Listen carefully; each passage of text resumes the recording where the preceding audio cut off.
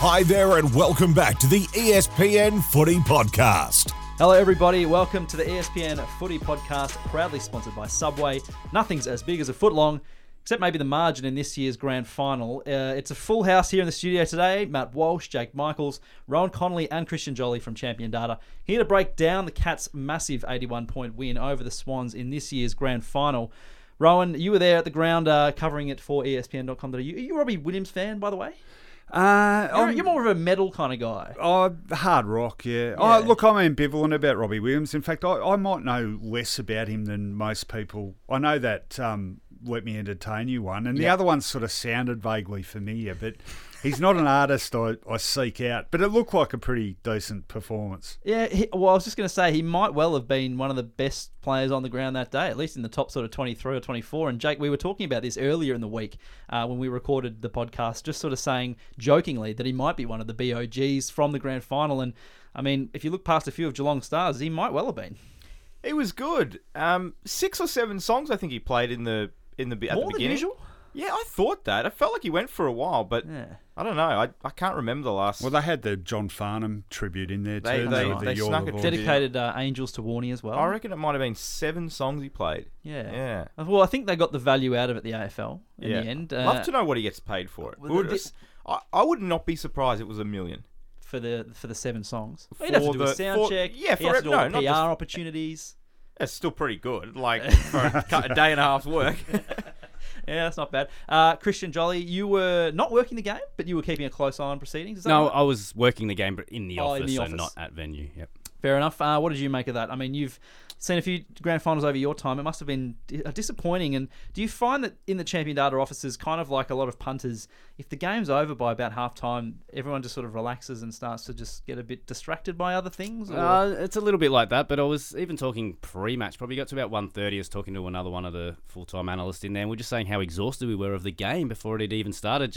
And again, I couldn't think back. Last year we had obviously a 2-week lead into the grand final, so I was probably overkill with that as well. But you're just analysing, talking the game, thinking about the game so much before it's actually started that I said at 1:30, as long as it's close for at least the first half, that's, but I was pretty flat by 15, 20 minutes into the first quarter. I know the second quarter they sort of put up a little bit of a fight, but I just didn't see it being the most exciting grand final, and probably knew that probably 15 minutes in. Well, it's probably the 4th grand final in a row where the margins end up being a bit sort of blown out. I know that 2020 was a bit closer. 2021 was pretty close for the first half, Jake. We were talking pre-podcast. But yeah, just a bit of a trend the last few years. We're due another Collingwood West Coast sort of last-minute thriller, I think. Before we get into the main body of the podcast, though, something we've done all year. Jake, something from the game that you noticed? I was about to say something from the weekend, but it was just one game. So. Well, it's the weekend, I guess. I suppose.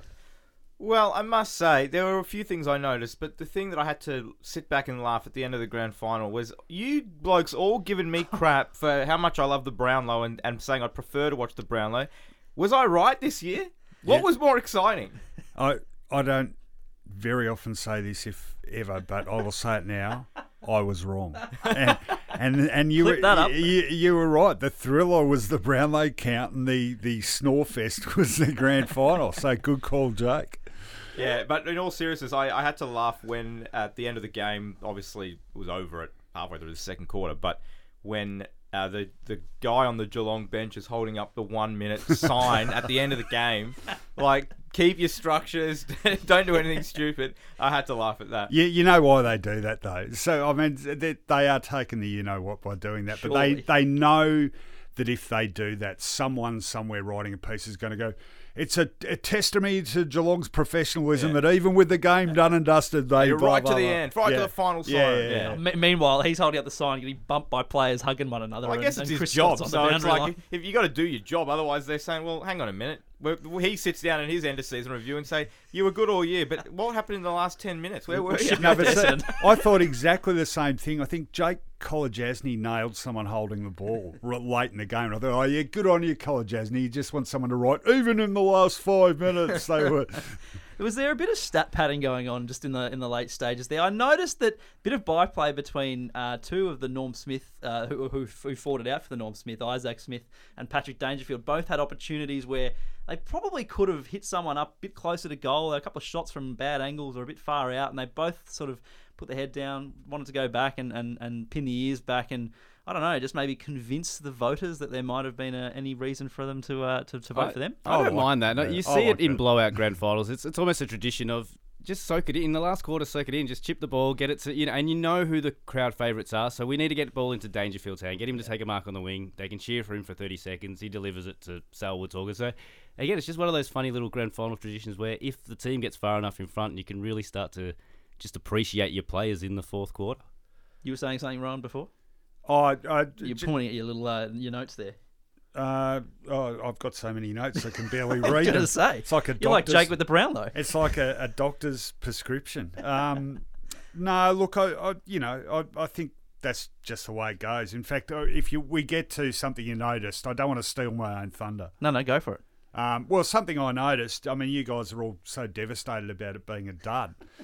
But us older guys, I mean, this used to be par for the course. If you have a look back through most grand finals of the 80s and 90s, most of them were like this. They sort of ended up, 9, 10 goals. The side that won, it was basically all over at half time. And I remember sort of having that crushing sense of disappointment. We build up to it like Christian was talking about, and then it's a dud. And I share your thing, Christian, where you're just analysing and over-analysing this game, and then you sort of think, well, might all be worth it. And then halfway through the day, you're going, oh no, and it's and it really was. It felt like a grand final from the 80s and 90s. I guess to that end, seriously, the lack of pressure that Sydney was applying, it was so open. I'm remembering the moment where, Buse chipped into Stengel, I think, in the second quarter. Just so much space. Blitzar was finding space in the first quarter even. It was like a home and away game. It just didn't have that grand final feel about it, which was a sign of how dominant they were. We'll get a bit of a deep dive into the numbers a bit later. Christian, before we move into that, something from the grand final that took your fancy? Yeah, you're right. We'll go on to the on-field numbers soon, but probably an off-field number that caught my eye. They working on the game. We enter the crowd when it comes up either on the scoreboard or the screen, and it came up on the screen through the Channel 7 broadcast. 100,024 people, which said it was the most since the 1986 grand final. So later that night, I sort of just went home and thought, I'm sure I've seen 100,000 be at a grand final recently. And I was right. 2018, Collingwood West Coast, we had 100,022 people. So I just want to know, who are the two people that didn't go in 2018, or where did these two extra seats come from this year to allow us to get two extra people to another capacity grand final?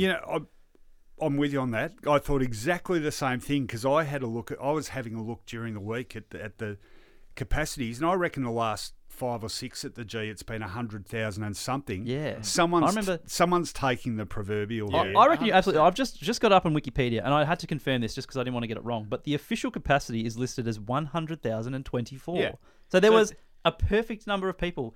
And that can't something amiss here. Someone's having a bit of fun. And going to their mate every year, when it pops up in Wikipedia, oh, we pull the wool over their eyes again, Jono. Yeah. What do you get out of that though? But obviously, there's a certain number of seats, and then there's obviously the standing room portion of the ground as well.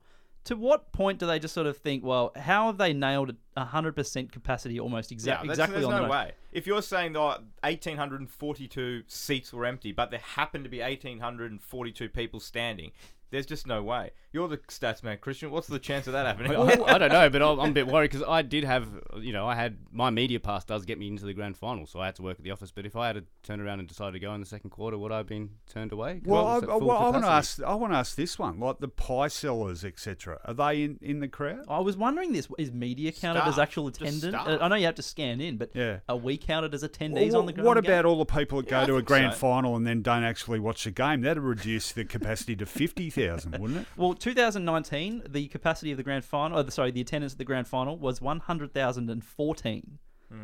If we want to keep going that's back, because GWS, they got 10 fewer spectators. In 2018, 100,022. We keep going back. Something's amiss here because obviously there's standing room. Obviously there's other bits and pieces. The performers, do they count? Yeah. Well, if it's attendance, 100,021 by definition in of the word 2017. attendance, it's whoever's there, right? How can they be getting within literally 20 people every single year at the MCG and at the grand final? I call shenanigans. I've always wondered in all sports. Yeah, back in my earlier ESPN days, I did some rugby coverage, and some of the games down at Amy Park, with about 5,000 people there, and they'd come up on the big screen, 14,800, and it's like, the Seagulls involved. yeah, who's coming up? Who is in charge with coming up with this number and actually getting away? Who can get away with saying that when it's clearly wrong? So, yeah, interesting job, but yeah. We should look into this because there's something wrong here. Something I noticed really quickly before we get into the main body of the podcast. I love a good goal celebration. We have one of the great goal celebrators was playing in the grand final in Tom Papley. Unfortunately, didn't really get to see any of his celebrations. I know he kicked a late goal. He didn't even have a smile on his face. Was barely high-fiving anyone. Fair enough. But Jeremy Cameron's beer can celebration. I think when you know that the game is one and done, it just must be such a relief as a guy who has toiled for a long period of time in his career to sort of, kick a goal late in the piece, know that the grand final's won, just pull back the can and then pretend to scull it. It must have been such a great moment for him. Must have been such a great moment for players like Joel Selwood. I know we'll get into sort of his story a little bit later on and the relief that he must feel. Chris Scott was pretty stoic throughout the entire thing, but you just sort of would understand, surely he's got some sort of big, massive weight lifted off his shoulders after the last sort of 10 years of scrutiny that about his job. Tom Hawkins, again, sort of the same sort of thing as Joel Selwood, a long time part of this powerful Geelong group that just couldn't quite get it done. There were just these wonderful scenes and photos and visions of all these players sort of just being able to celebrate and let loose. And I just thought it was excellent. I really enjoyed that. I went into the Geelong rooms and I didn't really need to, but I wanted to soak it up a bit. And there's so many, I really do have a fondness for the Cats. They're such a great club. They've been so well administered and run. I really like the players as people. I think, you just mentioned a few of them, but Joel, Paddy Dangerfield, Tom Hawkins, they're very humble, respectful. I think they've been an incredibly humble power club for the period they've been up. And I'm going right back to, when they started winning the flags in 2007. And you're right, they've worked so hard for this. Interesting, Chris Scott at the press conference, he said he made the mistake in 2011 of like 3 days later switching, consciously switching off and going, right, we've got to get ready for next year. And he said he's not going to do that this time because, who knows if it comes around again. The roses. You look at the response of players like Selwood when he was interviewed by Channel 7, not long after the final siren. Just tears in his eyes, and he's like, "These are bloody hard to win." He's won 3 or whatever it might have, 4, which is kind of funny when you think of it that way. But the last 10 years in particular, that club has toiled and he's toiled away, and they've gotten close so many times that it's true. They're hard to win. They are. They're very hard to win. Like, I think there's the stat about how you win a grand final. You lose a grand final by 8 goals, and you might not get back there, or you don't get back. You don't win a final the following year, and that's been the case since 1995. So there are a lot of reasons as to why clubs. There's only one at the end of every year. That's why I always find it funny when we do these grading teams and saying whether a particular team had a winning season or a losing season, and it's like, well, really only one team wins it, but you can't be that hard on the other 17 teams that don't. And I know they wouldn't put too much stock in this, but it's the continual chatter every year. I don't know how many years in a row us or the media have written Geelong off or questioned Geelong's philosophy of topping up with older players, and it's probably been 6-7 years where they've clearly been at the top, but we haven't really given them the love like Melbourne, Richmond, maybe even the Swans. How much we saw, the Swans sort of, we thought they were going to go through a rebuild maybe 3 or 4 years ago, and they got to an elimination final and a final last year, and everyone was sort of up and about them. I feel like Geelong have really sort of battled against the perception of them as well, and they were getting too old, or they keep going for the top up, and they just can't get to the next stage. So, yeah, it must have been just very sort of relieving victory for him. And as Joel Selwood said, he didn't just thank the people that were there this year; he's thanked the people that were there for the last 5 or 6 years. And as a Carlton supporter, it sort of buoyed me to hear that, because I've been big on this year wasn't our year. It's a slow build up. It's a 44 weeks or 66 weeks to get to a grand final for your first time. So to hear Joel Selwood sort of say, this was 4 years in the making, sort of made sense to me. That perception thing with Geelong, it's about those 3 flags they won now over a decade ago, the last of them, because people say, well, you've had your turn. Not just that, though, but they've been in prelims, every it's third year. They've been in a couple of grand finals as well. Like, as as a supporter of a club that has not been successful, I'm jealous. I can tell you that. Yeah, but it means that there's not much sort of love for them. Yeah. You know, the novelty. They're not an wears underdog. off. They're not a fairy tale story that could come from nowhere and win it. They are expected. And they were expected to win this. And I've been the other way because I've really admired the way they've gone against the grain. And again, Chris Scott said it. We know we've taken a contrarian view. I like the fact that they've effectively rewritten the rule book. And most importantly of all, I like the fact that they've really struck a blow for old codgers. So it's just been a wonderful, wonderful achievement. In all seriousness, I think it has rewritten the rule book. But sides will now think, well, there was a really good piece, incidentally, with Chris Scott during the week, and apologies to who wrote it. I can't remember exactly who it was. But part of the thing with him getting that job, because they thought, to Christian's point, 2010. They got smashed by Collingwood in the preliminary final. Bomber Thompson had left. Gary Ablett had left. It had end of an era written all over it.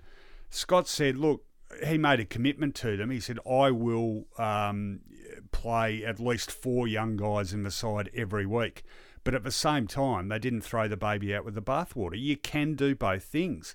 And have a look at the difference in them this year. The introduction of De Koning becoming a factor, Max Holmes becoming important. Close. Yeah, there's Brian Myers. They've got players that they've been able to sprinkle these players out throughout this side. But at the same time, last year they go and get Cameron and Smith. So you can do both, and I think it makes for more dynamic lists and probably more excitement at the trade table and whatever. I think it'll be great for football that this happens. I remember when Smith was linked to the Cats and the move was going to happen. Everyone looked and said, he's 31 or whatever he is. What's the point of this? But if you can get 2 or 3 years or 2 or 3 seasons out of an experienced, premiership experience as well, kind of player. They add a lot to a side, and it might be the cherry on top. And we know that Geelong that was the oldest team ever fielded by not even a grand final winning side, but ever. And it just goes to show that experience, so long as you're still with it, and as long as you're still fit, why not? The scorched earth rebuild model. Now, maybe a few clubs that were looking at doing that think, oh, hold on, why don't we go after some aging free agents, and maybe we can, pad the list and get back up the ladder a little bit quicker by adding some experience like that. And it was sort of, I said that earlier in the year as well. I don't think in world sport there's too much proof of a team being too old to achieve something. There's clear you can be too young to achieve something. Very rarely in the AFL, I don't think anyone's ever won being bottom 4 or bottom 5 youngest team. But the last 10, 15 premiers have been anywhere between 11th oldest to the oldest, in the competition. So yeah, it was always a funny one. And I'm with Rowan. I'm glad that they've finally put that to bed, because it was a bit of a myth of teams are too old. And it's not just an AFL thing; it's a world sport thing. But old teams can win if you've got the right players around. And AFL is a massive follow the leader code as well in sport. And in contrast too, just to your point about, as opposed the scorched earth rebuild thing, when has that actually worked? I can't think of like people talk about Hawthorn when they got Buddy and Roughhead and whatever. That might be the closest thing to it. But I don't reckon it ever works, does it? Yeah, and even Melbourne, it's probably 3 versions. It got there in the end, but you can't point to a definitive part of that rebuild. After they got fined for exactly, there was a lot a lot that of had those to go through. Top draft picks never actually ended up making a big impact at the club anyway. Scully, Trengove, it was another version. So I think it was that. Last year there was a little bit of talk of, wow, Melbourne finally, their rebuild's finally. Well, this wasn't just one rebuild. This was just spot on. We could talk forever on all this sort of stuff, but we do have half of a semblance of a run sheet that we need to get to. Jake, you mentioned earlier the game was over. I think basically halfway through the first quarter, things were looking pretty grim. I think for the Swans when Hawkins kicked his second goal from a ruck contest, and there was just this. Well, if they haven't prepared to know that a guy who's been doing this for years is going to be doing this at the ruck contest inside a forward 50, it's just not going to look good for the Swans. And the Cats kicked a few early goals.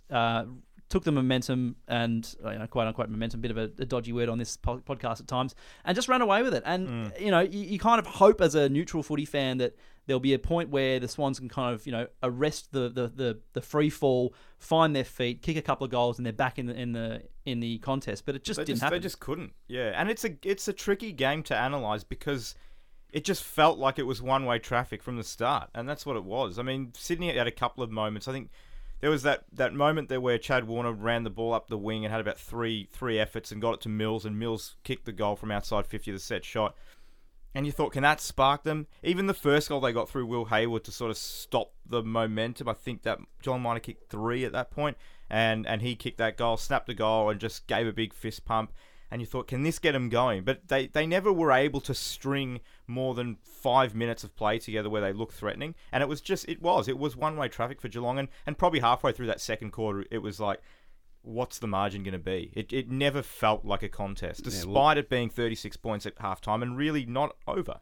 Correct. And then they kicked back-to-back goals across the whole game. So, again, just couldn't get that run on. But, yeah, you sort of nailed it. Tom Hawkins grabbing it out of the ruck. They're the forward 50 stoppages. But it was stoppages overall that really sort of, again, talked about my disappointment early in the game, was just the way Geelong was waltzing out of stoppages. So they kicked 4 goals, 2 in the first quarter directly from stoppages. So 26 points, which is the most Sydney have conceded in a game since 2008. And that was in the first quarter alone. Sorry, in an opening quarter since 2008. Yep. They finished the game conceding 65 points, which is the most in a game since 2015. So again, most they've conceded from clearances. So Geelong were winning the ball at the stoppage and being able to go through and score from that.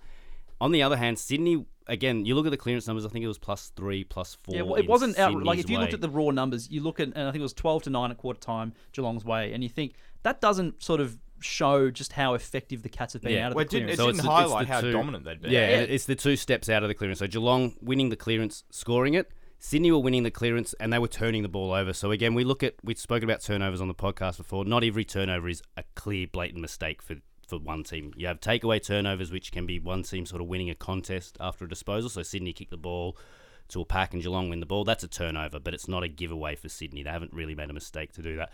So they ended up giving away 13 giveaways from their clearances. So that's coming out of the stoppage and just turning it over unpressured to a sort of uncontested Geelong player that's sitting at the back of the stoppage. So we know Stanley likes to push out and be that extra behind the stoppage.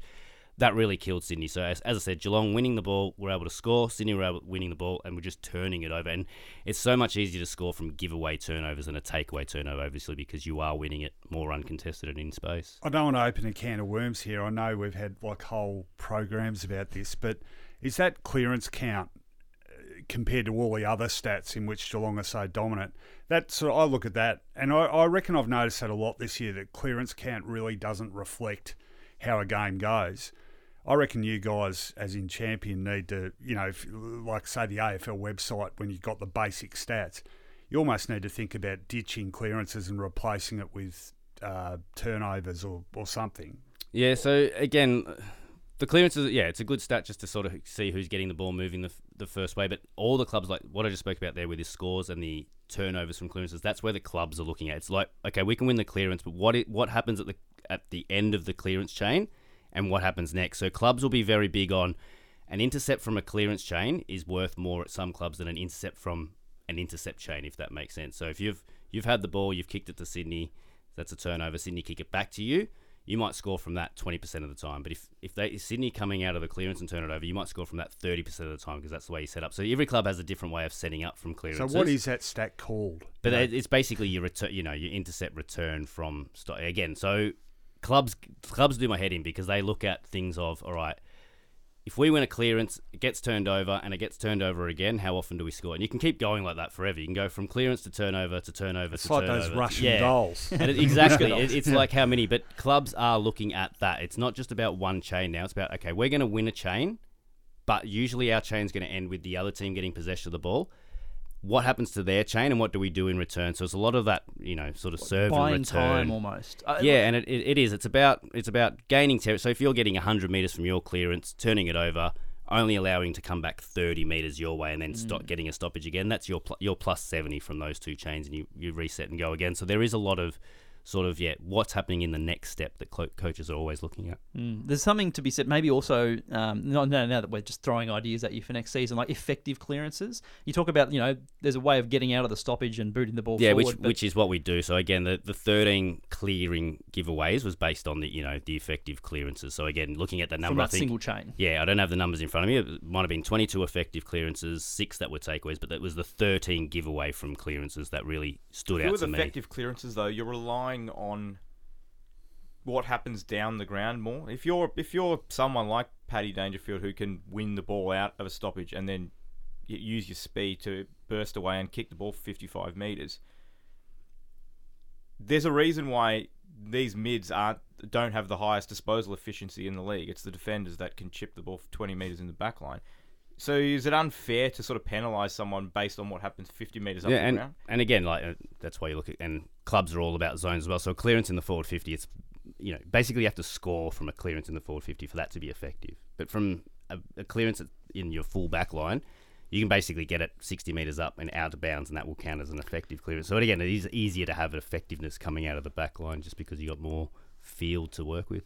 Just a real quick question without notice. For the average layperson, right, who doesn't have access to champion stats and is looking at the AFL website stats, what are the 3 most important stats indicative of when a side's going to win a game? Yeah, and again, and that's based on team signature. So again, a lot of it... Just 3. Name 3. So contested possessions are up there, but Richmond, Hawthorn have won premierships bucking the trend. But still, the rest of the competition was, at an 83% chance of if you win, especially clearances away from, contested possessions outside of clearances, so what we call general play contested possessions. Inside 50, surely. Yeah, that's usually up at about, inside 50 is another good one, 84, 85%. But again, there will be teams, and like Sydney, I think Sydney were a plus 0.2 across the year, so they weren't highly... reliant on winning the inside 50 count, but we've said it on the pod. It's as simple as scoring shots and accuracy. If you take points out, obviously you got to have more points, but it's just about getting shots on the board and having accuracy and the inside 50. But every club knows that. So how do you how do you get more inside 50s? So some teams work at, okay, if we can win the contested possessions, we can win the inside 50s. If we win the inside 50s, we can win the game. So there's not, and that's the beauty of football, and that's why I love analysing it. There's not one way to win a game. It's you got to work with what you're given, the cattle you got on the field. And, we get laughed at champion data. Oh, you guys love contested possessions, but Hawthorn won 3 premierships, being in the negatives. That's great. That shows us there is another way to play footy, and it's exciting to go in and find out how Hawthorn were able to do that. You mentioned inside 50s. The Swans inside 50 count ended up at just 32, which to my ear at the time to my eyes at the time when I saw that stat on my computer screen, I thought that does seem low, but you've gone digging and it is very, very low. Yeah, so lowest ever in a game is about 18, 19, so that's including all home and away games. So it's down there, but we've seen some lower ones, some really, really wet games on one side. A lot of them were at Skilled Stadium where, again, Geelong in 08, 09 just didn't let the other team get the ball.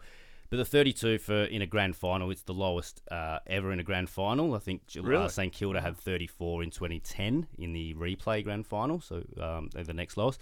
Again, this stat only goes back to 99, so a lot more. So even in the grand finals with the shortened quarters. Sorry, I did take out 2020. Oh, so okay. I assume 2020 might have been lower, but I actually did take that. Yeah, I took that grand final out of everything I've sort of done for today because it was sort of. When we're talking about Sydney lows, it's sort of, 2020 was saving him a couple of times. So I've stricken that out. But there was the 32 count was low as well. I think that was their lowest in about 5 or 6 years. But they're negative 33. That's their equal third worst differential they've had. So they have 33. Since 99. Yeah, and that's across all games. So there's just the one-way sort of traffic that Geelong had. You guys, sorry to dob you in here, but you guys should go, given that the inside 50 arc only became a thing from 86 onwards, you guys should go back for those previous 13 years and do it retrospectively. Well, Are you volunteering, Rowan? No. That's why we sort of say, it's the most ever on record. And people say, so is that the most ever? It's like, no, it's the most ever on record because no one was recording it before us. So we can't tell you. Well, there's that. And then the arc only became a thing in 86. And really funny, it sort of crept in halfway through the year. I really remember this vividly. And people didn't really have their head around it. And I remember people refused to believe this, but I'm sure there were a couple of weeks, and I can't remember which ground, where they painted the 50 straight directly across the ground. Yeah, I can't find vision of it. I've heard that as well, where they didn't Which quite goes against it being 50 metres from there. Yeah. It was 50 metres from the middle of the ground. They couldn't even get what was it, the wheel thing and sort of do it properly. It was pretty rudimentary back in that initial period. So pretty grim reading for Swans fans, unfortunately. I mean, Rowan, you mentioned before just the ability for Geelong to find space. And you talk about pressure in a grand final, and it's such a cliche that, the pressure goes up in finals, pressure in grand finals, the tackle count, all this sort of stuff is so high, through the roof, all this sort of stuff. But really, Geelong were able to hit their targets without a lot of pressure on the ball carrier, a lot of pressure on the receiver, and no wonder they went inside 50 and had plus 33 inside 50s and were able to nail their chances. Absolutely, and you allow a team like Geelong that sort of latitude, and their efficiency is going to make the difference. And in contrast, they're applying a level of pressure which forces the opposition into error.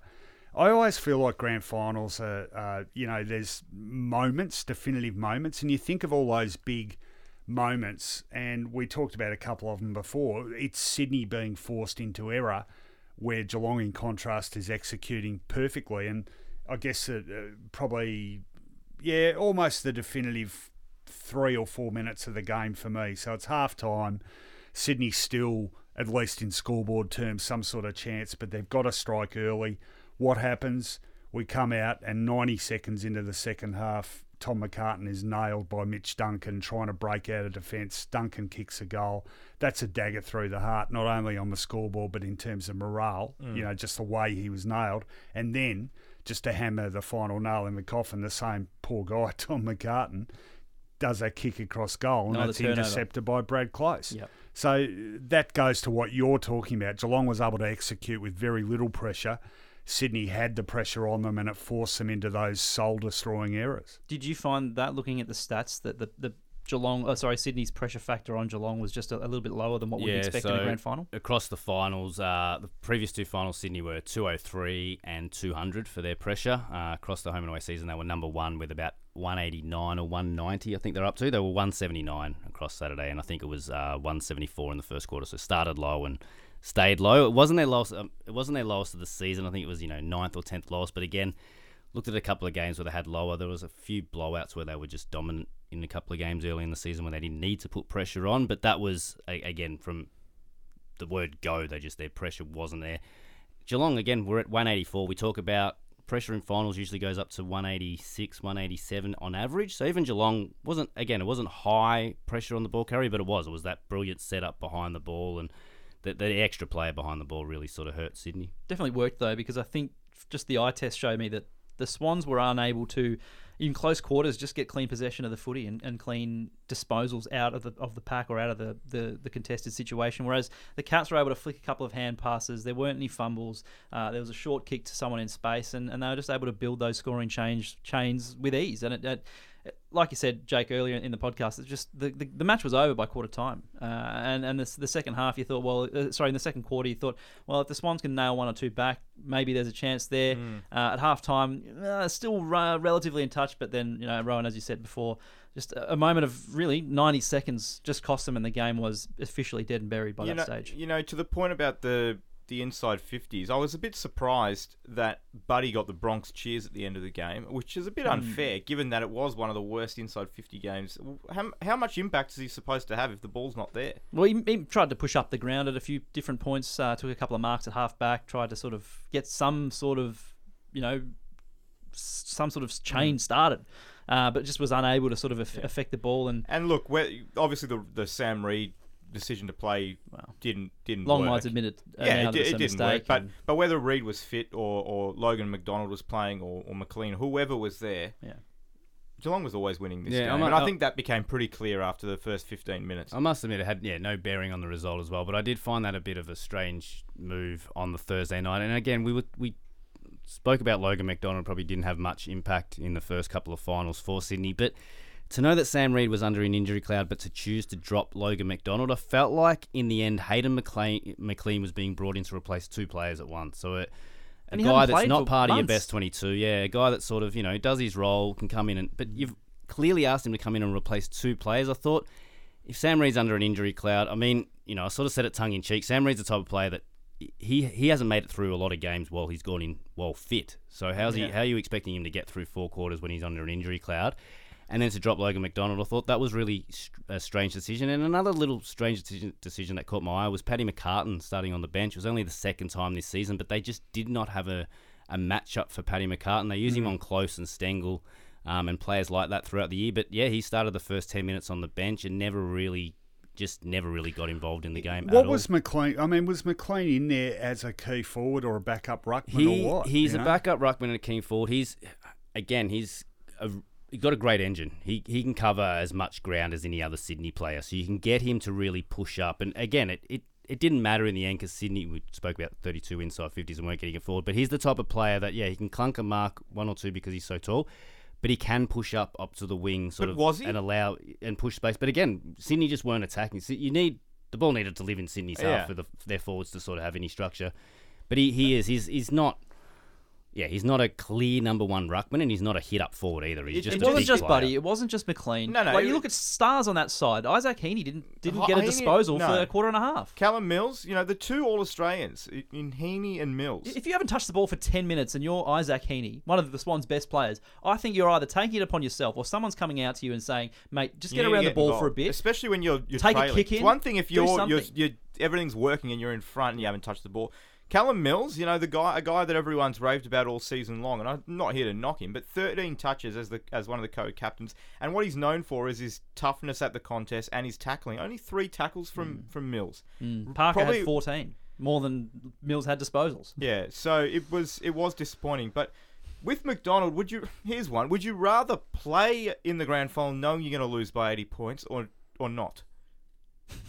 You'd rather play in a grand final?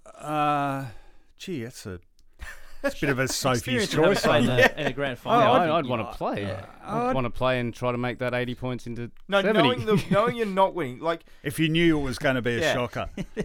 That's like saying, That's like saying, would I rather be killed by a firing squad or guillotine?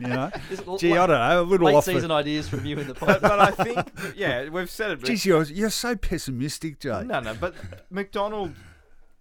Yes, he didn't provide an awful lot throughout the season, but he's a player that Sydney want to and should be persisting with. Yeah. Strange to take him out and bring in McLean, who kicked a goal but didn't really offer that much. And as you say, with the injury cloud of Reid, you put McLean and Franklin under enormous pressure, and the ball wasn't there anyway. But that's why I'm saying, Buddy getting the Bronx cheer, I think was a little bit stiff. And going back to Callum Mills, so Geelong clearly identify him. That's who they targeted. So Tom Atkins is their number one run with player. So Tom Atkins went straight to Callum Mills, and then I think Cam Guthrie took him, and Zach Guthrie and Atkins. So in the first quarter, he sort of had 4 really close sort of guys watching him. But then he just stopped attending centre bounces. So again, whether it's a Mills call or a Longmire call, he only attended 7 centre bounces for the game, which is his fewest. And you talked about, his couple of tackles. He only had 3 contested possessions as well. So they just, he almost I think figured early that, they're going to put a bit of work into me, and he just went missing. I think what happened is when Geelong started to get that run on, they're like, we need to drop him back into defence, which is fine. But then you're taking him out of the middle, and then all of a sudden, I didn't realise he only had 7 centre bounce attendances for the game, which is crazy. But yeah, that's what happened. He went back, but then all of a sudden you're making it easier for Geelong to walk it out of the middle, and he couldn't get involved in defence either. Can I just throw up a big picture one about the Swans, because it's just occurred to me now. I mean, they have lost now the last 3 grand finals they've played in, and sometimes, like Collingwood had the collie wobbles, and Hawthorn had a period in the 80s when they lost 3 of 4 grand finals, but rebounded and won back-to-back. Is this a potential psychological millstone for the Swans, or are they far enough apart, these 3? Vaguely different squads. I mean, very Jake, different teams. I tend to agree. I'm just throwing it up. I always find it funny when it's like, such and such team hasn't won on this ground in since 1983. Well, they only played twice there. So I'm big on these historical things, Jake. Don't talk them down. All the Lions and the MCG. The Lions and the MCG. Look how Simon Black was running around when. Look how that turned out. So. I see what you're saying, and 3 in a row. Maybe it's something that plays on John Longmire's mind if they get to another grand final, knowing, and even the play. If they were to, let's say Sydney make another grand final next year, it would be a storyline going into it, and it would be can they overcome that? They have lost 3, but I do think the last one they lost was 2016, and even going back to then. So there's only 2 players in that team, in the team that went out on Saturday. Was there only 2, was it? Lloyd and... Sorry, that played in the 2012 Premiership. It was Parker Reid and Parker. Yeah. It was the sub. Yeah. But even when you look at the 2016 loss to the Bulldogs, there's only about 5. Yeah. You can then add Buddy, and you can add Lloyd, and you can add Rampion, and that's and Heaney. And I think the other difference too is that 14 and 16 they were the favourite, whereas this time they weren't. I mean, I agree. I just want to make it very clear. I'm not saying this is an issue. I think for a side that's been absolutely belted and even addressing Christian's thing about sides that get belted, can they come back? I think we're still looking at Sydney very positively for the future. Yes. On that thought, we will have to keep an eye on what they do next year because of that 8-goal curse in grand finals. And Jake mentioned it off the top, but can you just explain and maybe delve a bit deeper into what that 8-goal curse is? Yeah, so looking at if Sydney become the 10th team sort of since 95 to lose a grand final by at least 8 goals. So looking at the previous 9 in that time, 4 of those teams have made finals the next year for 0 finals wins. So again, Sydney 2014 was one of those. Sydney 2014 was the only team to sort of lose a grand final by 8 goals and make the top 4 the next year. They went out in straight sets. The other 3 that made finals all went out in the first week of finals, which leaves 5 of those teams that have lost by at least 8 goals in grand finals not even making the finals the next year. So they're up against it. Again, the last team to do it was 94 West Coast beat Geelong by about 70-odd points, and Geelong did win finals the next year, got to the grand final in 95, but again lost it by over 8 goals, and that's when the curse really starts going. So yeah, just an interesting one. We were big on it, sort of keeping an eye on the Bulldogs all year after their smashing to the hands of Melbourne last year, and they ended up sneaking into finals but didn't win one. So yeah, on to you, Sydney, 2023. Yes, it's something that you'll be concerned by, but I'm pretty bullish on the Swans. I really am. I mean, when you look at the team and the amount of talented players they have under the age of 26 and even under the age of 23, there's so many. I think there were 15 players that played on Grand Final Day that were age 26 or younger. And even some of the players that we think are older guys, like Callum Mills is 25, Isaac Heaney 26, Tom Papley 26. These guys who you think might be closer to the 30 mark are only in their mid-20s. As we said off the top though, Jake, age, maybe the follow the leader thing is to get a couple of really Yeah, experienced I, free I, agents don't, I don't think they're old enough. But that's what they need to get a Sydney few have done over well 40s in terms of there. exactly what you just said, in terms of the guys that have a lot of experience are still young. They've played Papley all his career. They've played Mills. They've played Heaney since day one. They've really got games dividends into them. later on, I believe, especially when you've got half a dozen younger players that are aged between 20 and 23 who look like being absolute A-graders. This seems like the exact same discussion we had last year when we were talking about the Bulldogs though, Jake. And what happened? Well, the Dogs they really struggled and they scraped into finals this year and then got bounced out. I tipped the Bulldogs to win the flag. Yeah. So it just goes to show. I think you can be bullish about the future prospects, but you can. But I also think the Bulldogs were a bit older than. I'm happy to be proven wrong, but I think the Bulldogs team from last year was a bit older than the Sydney team from this year. Can I just very quickly flip this on its head though, because I'm really interested in the future of Geelong.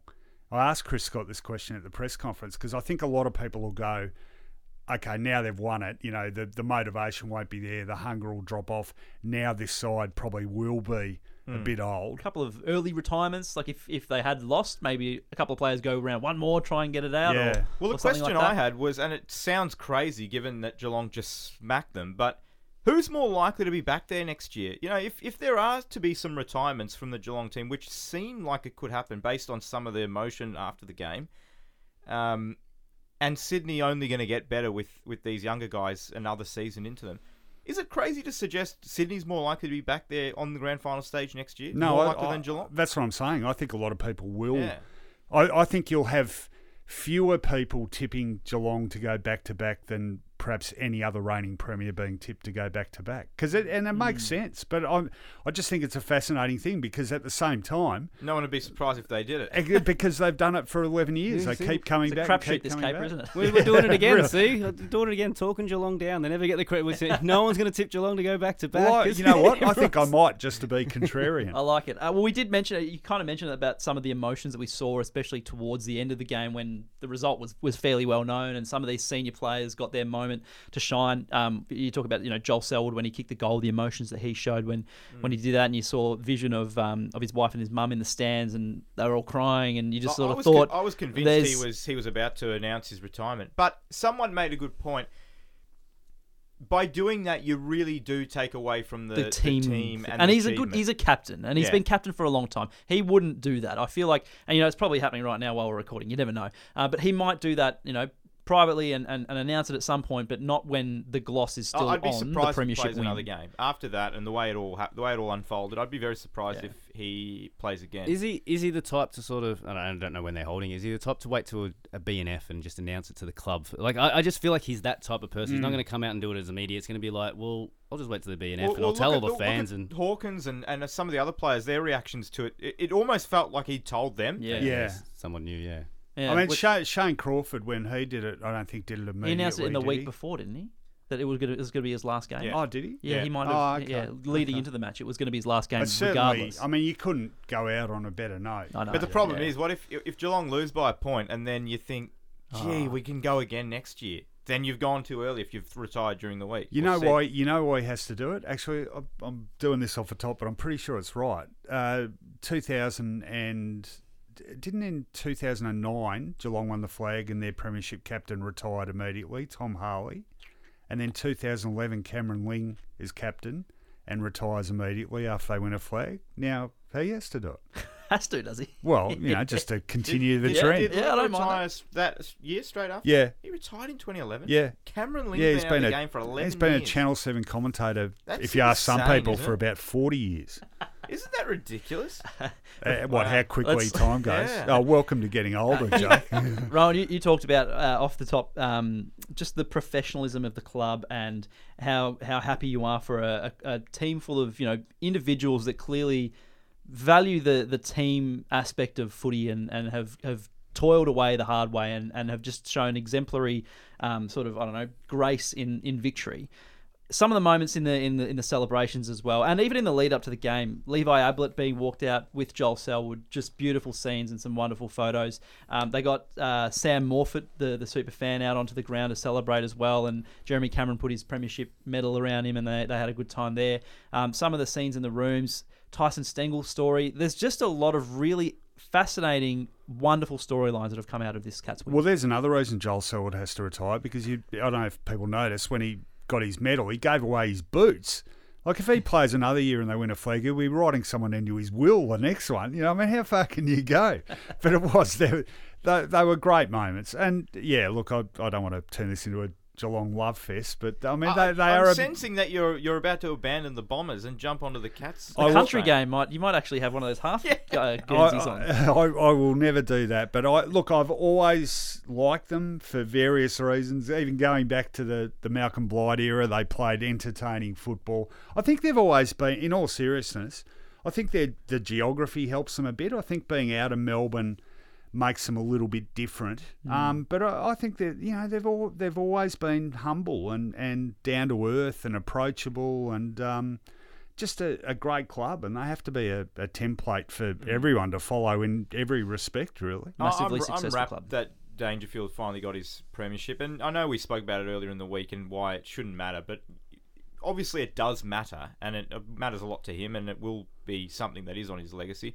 I'm glad he got it. And also, Jeremy Cameron, I think he's a player that there are so many stories around, and there are a lot of great stories, but Cameron is another one too. I mean, drafted, goes to the Giants, and you talk about Geelong having to toil away the last few years. Geelong haven't toiled away the last few years. Geelong's been a bloody good team the last few years. The Giants were toiling away in those early years. I'll see your Jeremy Cameron and raise you a Zach Toohey. Jeremy Cameron was at least on an up-and-coming team, made it to grand final. Zach Toohey played 100 straight games for Carlton when they were losing every second week. Yeah, but Jeremy Cameron was the best player on a Giants team for 8 years. But they weren't horrible. They were on their way up. That's what I'm saying. I think Zach Toohey's career. I looked at Zach Toohey sort of run around with the Irish flag, just thinking, how good's your career ended up being? Come to a new country. Just sums and up what a great the storylines are not just Geelong, they've been there forever. They've another flag, all that sort of stuff, as we mentioned before. There are stories everywhere and permeate through. And you talk about 4-time premiership players. Isaac Smith's now another one. Won the Norm Smith medal. Had a day out, 3 goals, 32 odd disposals, 770 metres gained. He's 33 or whatever he is. Great strike rate too. Yeah. 5 grand finals for 4 wins just on Toohey.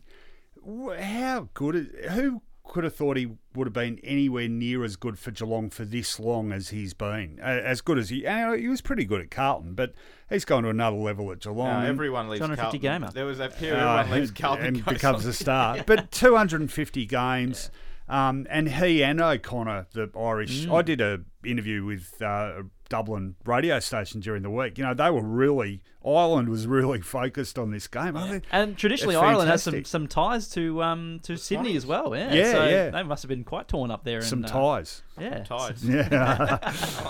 very good. Jake, speaking of the Norm Smith medal, though, you're a bit disappointed, I think.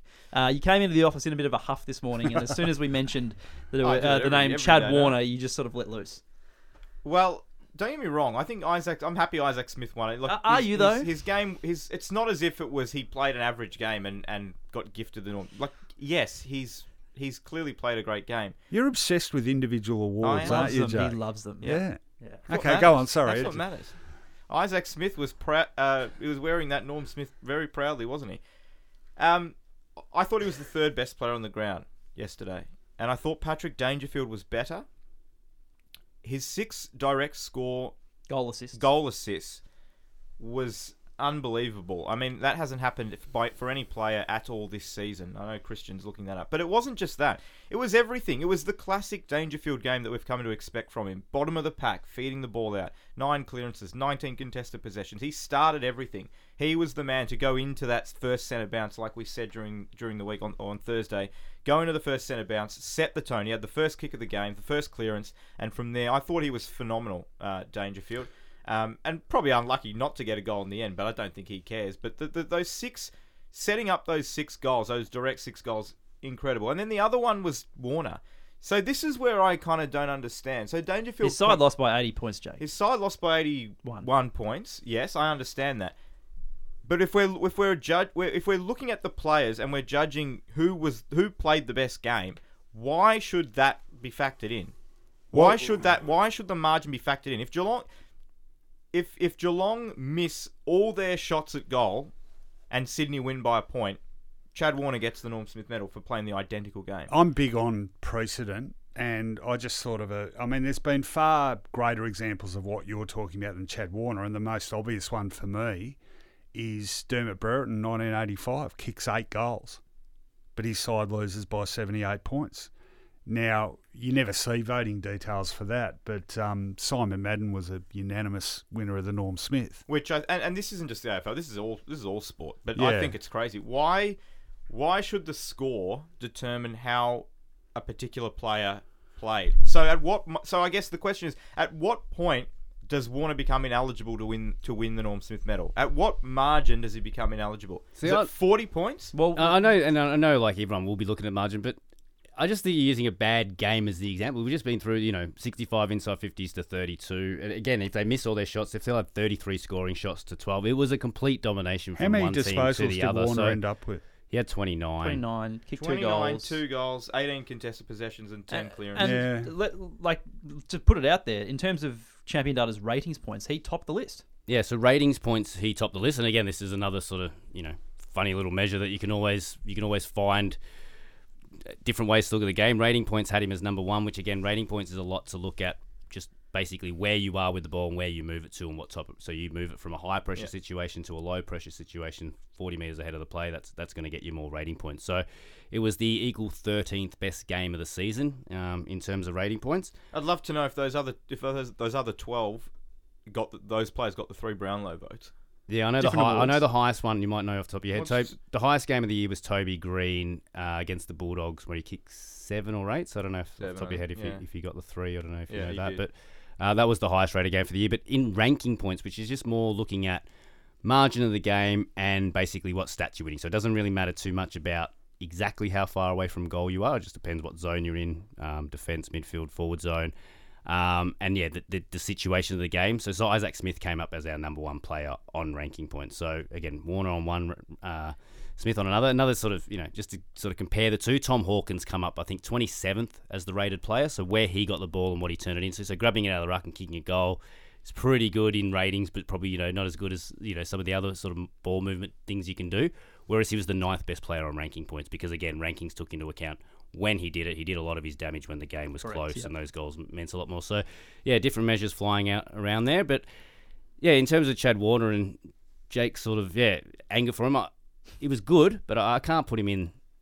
I don't think I could have him in the top 5 players, and it's not just the margin. It was the way the whole game was played. That's as I said, insane. yeah. That's just flatly wrong. How can he not be? Well, Rowan, you've had experience in voting in Norm Smiths before. Yeah. Like when it's a large margin or it does blow out, do you give consideration to the best player on the losing side at all? Well, I've done two. I did 95, in which Carlton blew Geelong off the park, and I did 06, which was an absolute nail-biter. The Carlton-Geelong one, I went 3-2-1 Carlton players, and Greg Williams was unanimous, kicked 5 and had 31 disposals from a half-forward flank. 06 was interesting because it was pretty close, the voting, but I think there were 5 judges, and I'm pretty sure we all had Andrew Embley as BOG. I did... Gee, it's starting to... the details are getting sketchy now. I'm pretty sure in 06 I gave a vote to Brett Kirk, but that was a really close game. And in answer to your question, Jake, about at what point does he become ineligible, I mean, we've had 4 medal Norm Smith winners from losing sides. Morris Rioli, Gary Ablett, Nathan Buckley and Chris Judd. Yeah. 3 of those were all single-figure margins, and the other one, Rioli, was 4 goals. Here's a fun hypothetical in your sort of vein, Jake. Would you rather win the Norm Smith on a losing grand final side, or would you rather win the premiership medal and get stiffed for the Norm Smith? Mr. Individual. Take a Norm Smith. Of course you are. This is he's messing with us. You know what? I was thinking last night. I came home last night, and usually I've got this grand final ritual of no matter how it goes or how late, I have to sit there and watch the whole game again, just so because it tends to become a bit of a blur. And I was thinking, you know what? I can't face it this time. And I was thinking, I wonder what Jake's doing. And I reckon to make up for yesterday, Jake, you would have been watching a replay of the Brownlow medal and go, I'm going to fast forward to when they gave the 2 votes in that round 17 game. Look at the replay of Gill's delivery. Hey, I've watched the full count twice. Oh my God! We got to wrap things up. You're We're running sick. but just one quick thing, just on Warner quickly. Yes. Closing remarks. It's not that he didn't get it or he became ineligible when they were 40, 50, whatever points down. He did not, of the 30 possible votes given out by the five people giving the award out 3-2-1, he didn't get a single vote.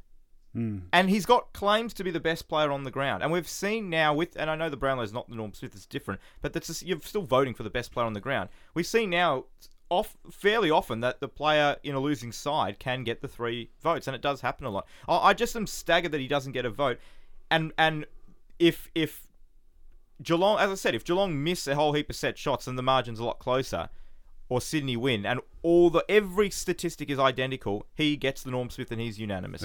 It can't be. It's the old thing with the cricket. The same ball can't be out and not out. It's got to be one way always, and I think it's crazy that he wasn't in the votes. Well, I just bring you back to a very old and famous saying: winners write history, losers please themselves. Do you agree with Jake at Footy Tips on Twitter? Let us know. Let him know. We'll see how that Warner goes. for the Brownlow next year. Is the hype justified or is it hyperbole? The segment where I'll say a statement, you tell me whether the hype's justified or it's hyperbole. Every player who plays in a premiership campaign should get a premiership medal, Rowan. Hyperbole, but I want to qualify that because I think it should extend beyond the 22. Now, I reckon you need a minimum games, and 10 strikes me as that's about half a season. I reckon if you play If you played 9 really good games, you'd be pretty stiff. Where do you draw the line? Well, I reckon half the games, so maybe it's 11 because 22 games. But I reckon I've changed on this, and maybe it's because I'm so disappointed for Max Holmes, but. Look, who would begrudge Max Holmes a premiership medal? And I think as soon as you do it for the first time, people start to accept it. Everyone's like, oh, it's never happened before. They wouldn't want it. The players wouldn't want all that sort of stuff. I think as soon as you hand them out the first time, players will be stoked to be part of a campaign. You'll need to keep moving that line because then what'll happen is, Joel Selwood will play 9 games and do his knee, and then they'll go on and win it, and then he doesn't get one. And everyone's saying, well, it should have been 9 games, and then it's like, well, but then do you give it to everyone? Once. I think it has to be. I think it has to be the players on the day. Or everyone in the squad, and I hate the fact that everyone in the squad gets one because then you get all-timers. You get players that play 2 senior games and they're premiership players. They never even played on the day. You're going to get mid-season draftees be given premiership medals. What was your stat that someone who's a bit left field would have 4 premiership medals if this was the case? If we were giving it to everyone on the squad, so I'm not sure how many games he played each season, but John Segler would be a 4-time premiership medalist There without are ever NBA playing in a players who are grand role final. players who have these. But he's, Well, he's, hang on, but he's what- never what played is in a just grand final, ridiculous? so I hate using him as the example because this isn't a John Segler thing. But a guy that has never played in a grand final to have 4 premiership medallions just does not sit right with me. It's far worse than that, though. What about when England won the Ashes in 2005? Paul Collingwood, did nothing in one test and got an MBE. Like, it wasn't just a medal; he got an honour. Oh boy, Jake, the day grand final is dead after it was revealed that just 2.179 million people tuned in for yesterday's grand final compared to 3 million last year in prime time. Well, everyone keeps telling me that the day grand final is what we want, and then we had a day grand final and no one watched it. So No, I disagree. I think that the numbers are lying to us because this is the first year, especially in Victoria, that you were allowed to leave your home to watch it. And there would have been people congregating around television sets. And in 2020, everyone was watching their own individual yeah, TV. but what about going back way back before COVID? I mean, it's the same thing. It was the lowest ratings for any grand final in history. But so what? I mean, why do you care about? Why do people? The night is so much better. Oh, The night games are so much better. You got the game. You got all this glare across the ground. The red footy, the red footy. Crap. Night grand finals, so much better. You're in peak grand final form, Jake. Last one, Christian, just because I haven't thrown to you. Pay the money for the best entertainment acts in the world for your pre-game show.